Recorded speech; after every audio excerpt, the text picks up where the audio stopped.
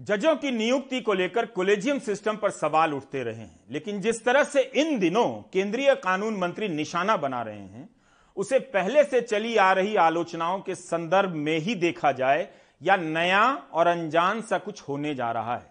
कानून मंत्री किरण रिजिजू कह रहे हैं कि जजों की नियुक्ति करना सरकार का काम है।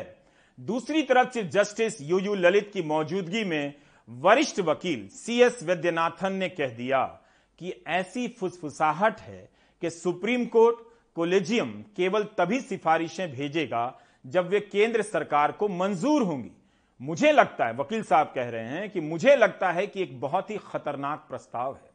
अगर यह सच है तो इसका मतलब है कि न्यायपालिका की स्वतंत्रता खतरे में है। आशीष भार्गव की यह रिपोर्ट देखिए।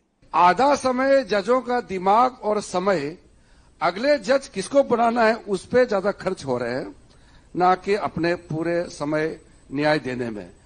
तो क्यों हाईकोर्ट और सुप्रीम कोर्ट के जजों की नियुक्ति को लेकर मोदी सरकार के तेवर फिर बदल गए हैं।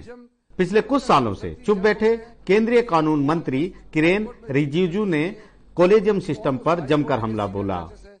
आज के समय में जो मैं देखता हूं और देश का कानून मंत्री होने के नाते मैं जो फील करता हूं कि आधा समय जजों का दिमाग और समय अगले जज किसको बनाना है उस पे ज्यादा खर्च हो रहे हैं, ना कि अपने पूरे समय न्याय देने में। तो क्योंकि सिस्टम ऐसे बनाया कि वो नाम तय करते हैं, एक समूह, एक कॉलेजियम, फिर उसका कंसल्टी जज होते हैं, दूसरे कौन उस हाईकोर्ट में चीफ जस्टिस थे, कौन उस हाईकोर्ट के सीनियर जजेस है। कंसल्टेशन बहुत वाइड होते हैं। बात यहीं तक नहीं है, खुद सीजेआई यूयू ललित की मौजूदगी में एक वरिष्ठ वकील ने भी जजों की नियुक्ति के लिए चल रही अटकलों का जिक्र कर दिया। फुसफुसाहट है कि कॉलेजियम सिर्फ केंद्र को स्वीकार्य नामों की ही नियुक्ति देगा। जजों की नियुक्ति को लेकर ये लड़ाई कोई नई नहीं है।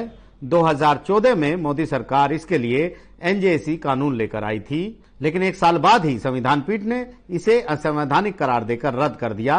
तब अदालत ने केंद्र को एक एमओपी लाने को कहा, लेकिन तभी से ये मामला अटका पड़ा है। केंद्र सरकार और न्यायपालिका के बीच ये टकराव कोई नया नहीं है, ये कई सालों से चल रहा है। यहां तक कि कॉलेजियम की सिफारिशों के बावजूद कई नियुक्तियां और जजों के ट्रांसफर के केस केंद्र सरकार ने रोक रखे हैं। हाल ही में हाईकोर्ट ने 3 हाईकोर्ट के चीफ जस्टिस को ट्रांसफर करने की सिफारिश मान ली, लेकिन उड़ीसा हाईकोर्ट के चीफ जस्टिस एस मुरलीधर को मद्रास हाईकोर्ट का चीफ जस्टिस बनाने की सिफारिश नहीं मानी। जस्टिस मुरलीधर ने 2020 के दिल्ली दंगों के दौरान देर रात सुनवाई करके कई अहम आदेश दिए थे। दरअसल जजों की नियुक्ति को लेकर सुप्रीम कोर्ट कॉलेजियम में मतभेद के बाद केंद्र सरकार का ये तेवर सामने आया है। 8 नवंबर को रिटायर हो रहे सीजेआई यूयू ललित ने 4 नामों को लेकर शेष 4 जजों को चिट्ठी लिखी थी, लेकिन 2 जजों ने इस पर आपत्ति जाहिर की। इसके बाद सुप्रीम कोर्ट में जजों की नियुक्ति पर ब्रेक लग गया। 9 नवंबर को जस्टिस डीवाई चंद्रचूड़ देश के 50वें मुख्य न्यायाधीश के तौर पर शपथ लेंगे, लेकिन केंद्र का ये रुख उनके लिए भी परेशानी भरा हो सकता है। नई दिल्ली से आशीष भार्गव की रिपोर्ट, एनडीटीवी इंडिया। आप देख रहे थे प्राइम टाइम। नमस्कार।